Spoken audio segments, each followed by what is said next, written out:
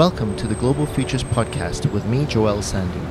Cities are often seen as the deepest level of democracy, where state actors are closest to citizens' needs and the opportunities to plan and implement together are the greatest. Protests and frustration is also frequently the most intense when local governments are the target. Joining us today to discuss citizen-led change at the city level is Jody Alamaya, a Global Governance Future 2030 Fellow and independent city development consultant from Cape Town, South Africa. So welcome, Jody, to the Global Futures Podcast, and welcome to Paris. Thank you, Joel. It's good to be here.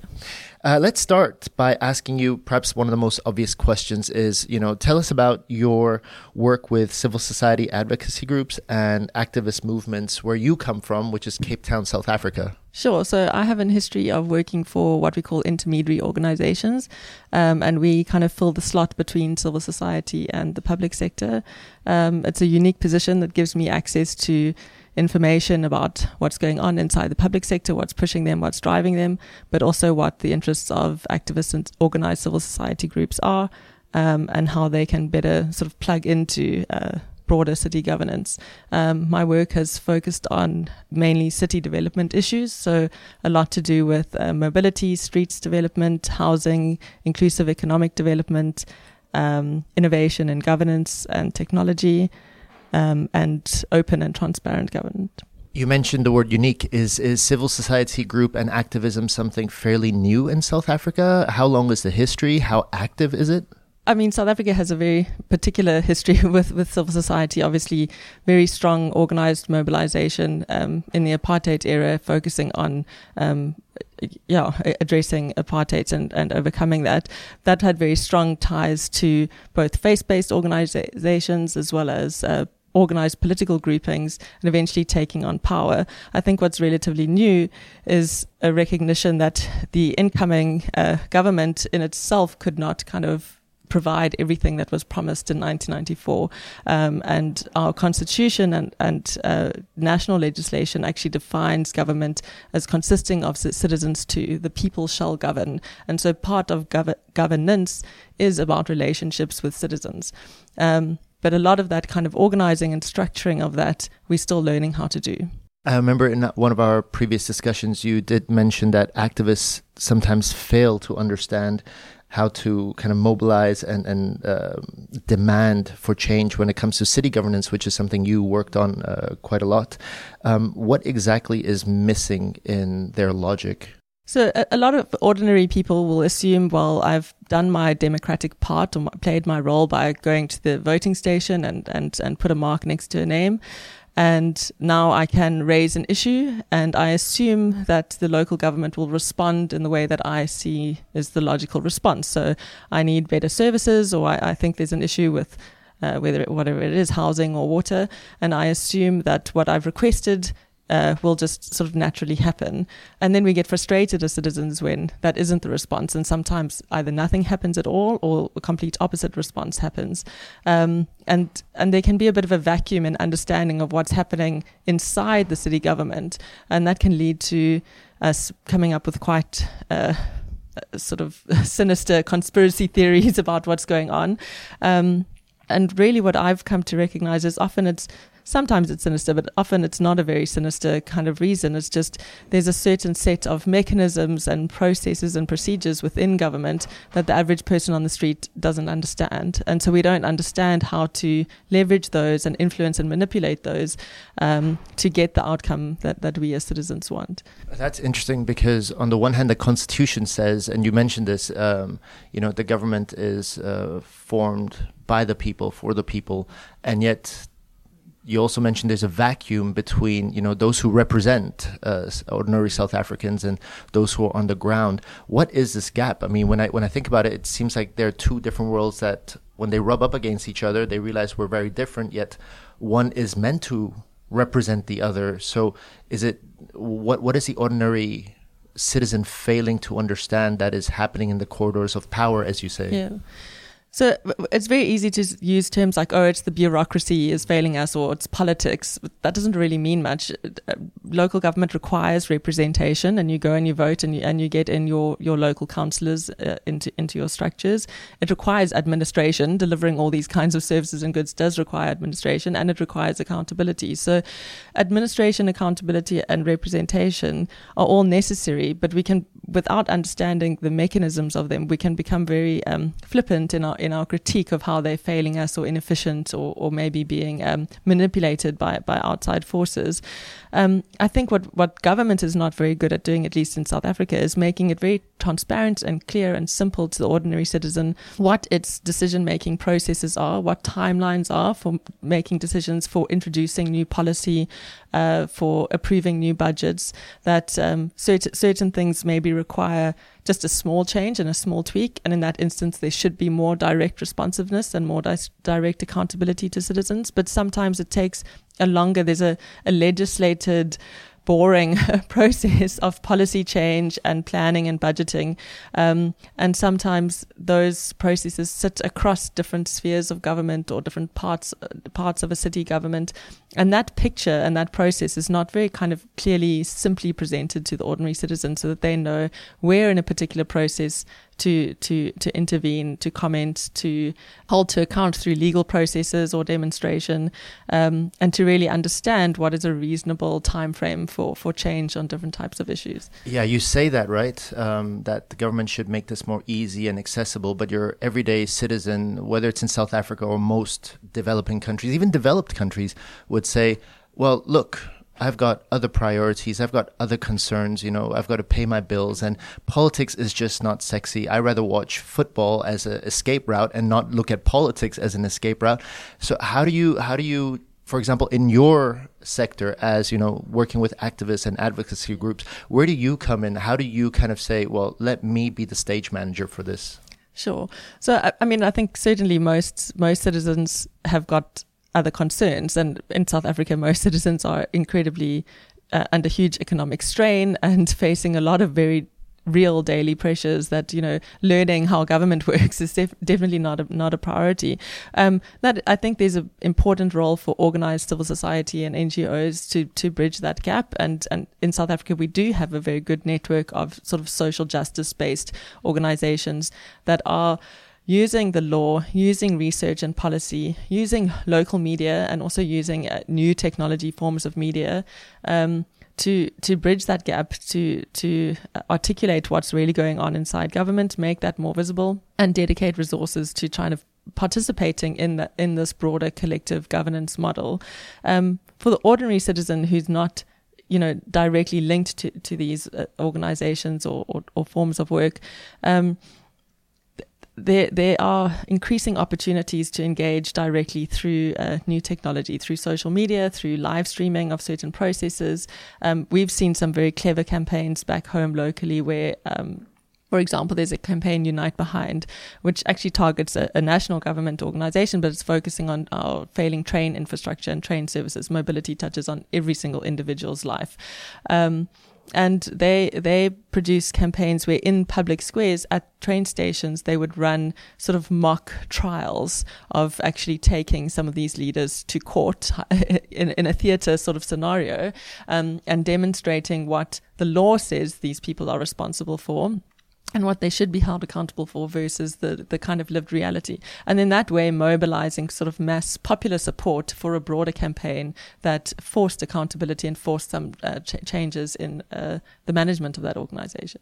I have to ask, when I think of South Africa, it seems so European in many ways, and yet it is, in the continent of Africa, and there is so much politics that happens there, and it's given the world, people like Nelson Mandela, etc., etc. Is there something unique, you would say, in South African approach to civil society advocacy that you can say, this is us, this is how we do it? It's an interesting question. It's something that a lot of academics are looking at right now and really understanding what does democracy look like in South Africa 20 odd years on. And I think we do have quite a healthy a civil society group that are using a combination of law, theatre, art, protest to kind of force their way into participation processes that on paper and in law are meant to be there, but are often very difficult to access. People with greater economic power or cultural and sort of identity power have a greater ease of access to these processes than the people who are quite poor and disenfranchised. So there is a growing kind of sophistication in the activist world. I do think that I think it's very easy to romanticize South African civil society as well. So it's very easy to talk about how we sing and dance while we protest, and we have these wonderful kind of mixtures of civil society and faith-based organizations, and people move in and out of political organizations. It's very easy to make that romantic and say that it's kind of a unique aspect of democracy. But what you also see a lot of is increasingly violent protest, destruction of infrastructure and property, and often people who are sitting outside of that form of protest, people who are more privileged and maybe not that directly involved in civil society action, see that and they think there's these very spontaneous, people go from being perfectly happy one day to burning infrastructure tomorrow. And they're missing the bigger picture of how many attempts there were at engagement that failed, and how frustrated people are becoming through multiple different types of attempts at engagement, through legitimate processes, through structures that are set up in the law, through formal public participation processes and things like that, and just not getting what they expect out of the system. But do you think there's a disillusion towards the democratic processes in South Africa? Because, again, going back to the corridors of power, you mentioned a while ago that some citizens don't really get what it means, the power, the politics, the upward accountability, etc., etc. And if these kind of, even, let's say, those who do understand it are failing to kind of get the results that they're looking for, then what room is there for change, and what room is there for you and other civil society actors to really make an impact? Sure. So I think we need to also understand what the last 10 years in South Africa has been like. So there has been a disillusionment with democracy because we've had increasing levels of corruption. So, that's another level of illogical response from the state. You're not going to get to a point where there's a strong kind of dialogue between civil society and the market and the state to drive the country in a new direction when the driving forces are corrupt. So I think that's obviously played a huge role in what people believe they can get out of certain processes, and from my perspective has definitely fueled a certain type of antagonism towards the state or apathy towards the state. It does play out in different ways on different issues and in different areas. There's some areas that are maybe less corrupt than others, and there's still some room for positive influence and working relationships. There have been instances where the doors to the corridors of power have opened, where there's been a leader on the inside who says, hang on, what you're saying makes sense and I want to be a part of this, and let's sit down and talk. And so I don't think you can make a uniform statement about that either way. I think what has happened as a result of the corruption is kind of a bedding down of a particular interpretation of good governance and new public management. So this accountability is to the auditors and to processes and to KPIs. And it's very easy for a public official to kind of game that system and develop KPIs that are easy to achieve. And KPIs meaning key performance indicators, yeah. And so the accountability becomes to supply chain management processes, auditors and things like that, which is important where there is a lot of corruption, don't get me wrong. But I think the pendulum can swing a little bit too far that way, where we interpret good governance is too much about the good processes and upward accountability, and not enough about the governance side of things, which is about collective governance, input, participation, and accountability to the citizenship. So let me ask you, what can the average citizen, or just any citizen, for example, in your country, in South Africa, do to better equip themselves to kind of engage with their political representatives to demand change? Because obviously the picture you've laid out now is that democracy isn't so much a dialogue, it's more a tussle. And that's kind of a hard pill to swallow, because democracy should be a dialogue, but obviously it's not. So what can be done by your everyday person? Yeah. So, I mean, one of the mantras that we used at my previous organization during the water crisis was connect and communicate. And I think it holds true to many situations. So connect with other people around you who have a similar interest and similar concerns, and communicate about what you're learning about actors in the system, what their interests are, what's driving them, what you're learning about individuals and institutions. Use events to kind of mobilize change. And I mean that in different ways. So you can put together your own events that demonstrate what you want. And I think a lot of change that happens in cities is through the kind of everyday actions of ordinary citizens who go out and do little things, and people pick up on it and say, hey, that's a good idea, let's do more of that. And some of it is more about using crises and shocks. I think what we learned through the water crisis is that people say don't waste a good crisis. A good crisis can also be used by an incumbent system to kind of extend its boundaries and actually accumulate even more power and more control. And that was a very interesting tension point for Cape Town as a system and as a society to kind of go, hang on, we want to use this crisis to learn more about our city government and participate more, and not just give away more power to top-down decision making. It's great that you mentioned the water crisis in Cape Town, because that definitely captured the world's attention. One of the world's famous cities is running out of water, and this is obviously also driven in some ways by the process of urbanization, which is driven by globalization as well. And we're going to see this across the world. Globalization is going to push urbanization, and that's going to mean a lot more challenges. How do you think this process is going to change the way civil society activists push their agendas and so on? I think we're definitely learning a lot from other cities around the world. I think a lot of sort of groupings in Cape Town refer frequently to what happened in Barcelona, where somebody went from an activist position into being the mayor of the city. And I think a lot of people sort of see that as potentially an aspirational thing for city leadership, that city leaders can come really truly from the sort of grassroots, so to speak. But none of the things that I've been speaking about throughout are sort of normative towards one sort of outcome or the other. I think a lot of the types of tactics that I've subtly referred to, connect and communicate, get to know your institutions, all of that can be used by anybody. And we see a lot of that with NIMBYs, for example. Not in my backyard is saying we don't want affordable housing, we don't want necessary infrastructure development or densification in our particular neighborhood. And I think often that is people are using these kind of levers of democracy. They're using the law, they're using access to power, and often it's the people who have that kind of preferential economic power or cultural ease of access to these institutions who can do what I'm talking about much more easily. Yeah, but what you're talking about would only work in democracies, right? I mean, that's also the kind of caveat to all of this in the end. Let me ask you one final question. What responsibility do citizens have in carrying out sustainable development initiatives across cities? Because, as mentioned earlier to you before we got on to the podcast, is the word role kind of indicates, everyone's an actor and actors can pretend to say something, but the responsibility, at least the word carries a different weight.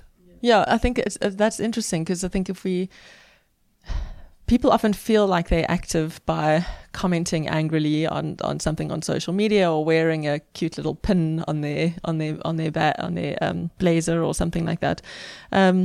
But that's not really participation, and a lot of people think participation can slow process or can slow development. But I think when it comes to the major issues that are facing cities around migration and rapid urbanization and technology disrupting how we do business and interact with one another, and of course climate change has been on the agenda for decades, and it's a classic example of citizens saying, well, we think you should do this, and the logical response is not forthcoming. And so I do think we have a responsibility to learn from areas where change has happened, cities that have taken some quite bold moves to shift to, for example, low carbon mobility or whatever the issue is, and say, hang on, we want to bring that back home, and we have a responsibility to connect and communicate at a broader scale in order to do that.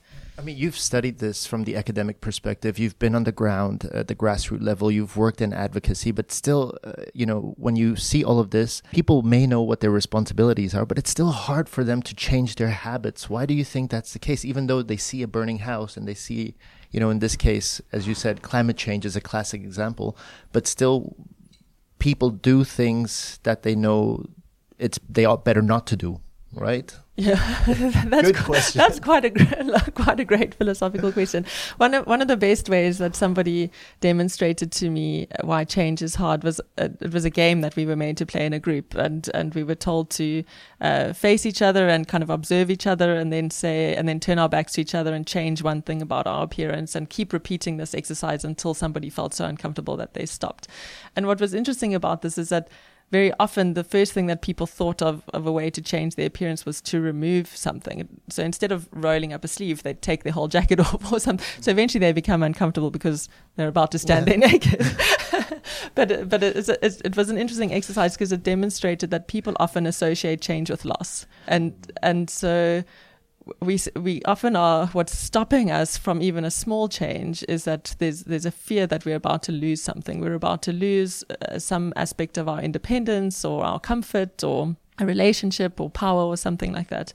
And so I think part of the role of people who are leaders in change, whether they be officials or political leaders, because there are people leading good change on both sides, or activists or business leaders, is to really demonstrate how change can be about gaining something, and to make that slightly more tangible and explicit, and address the fear of loss more directly.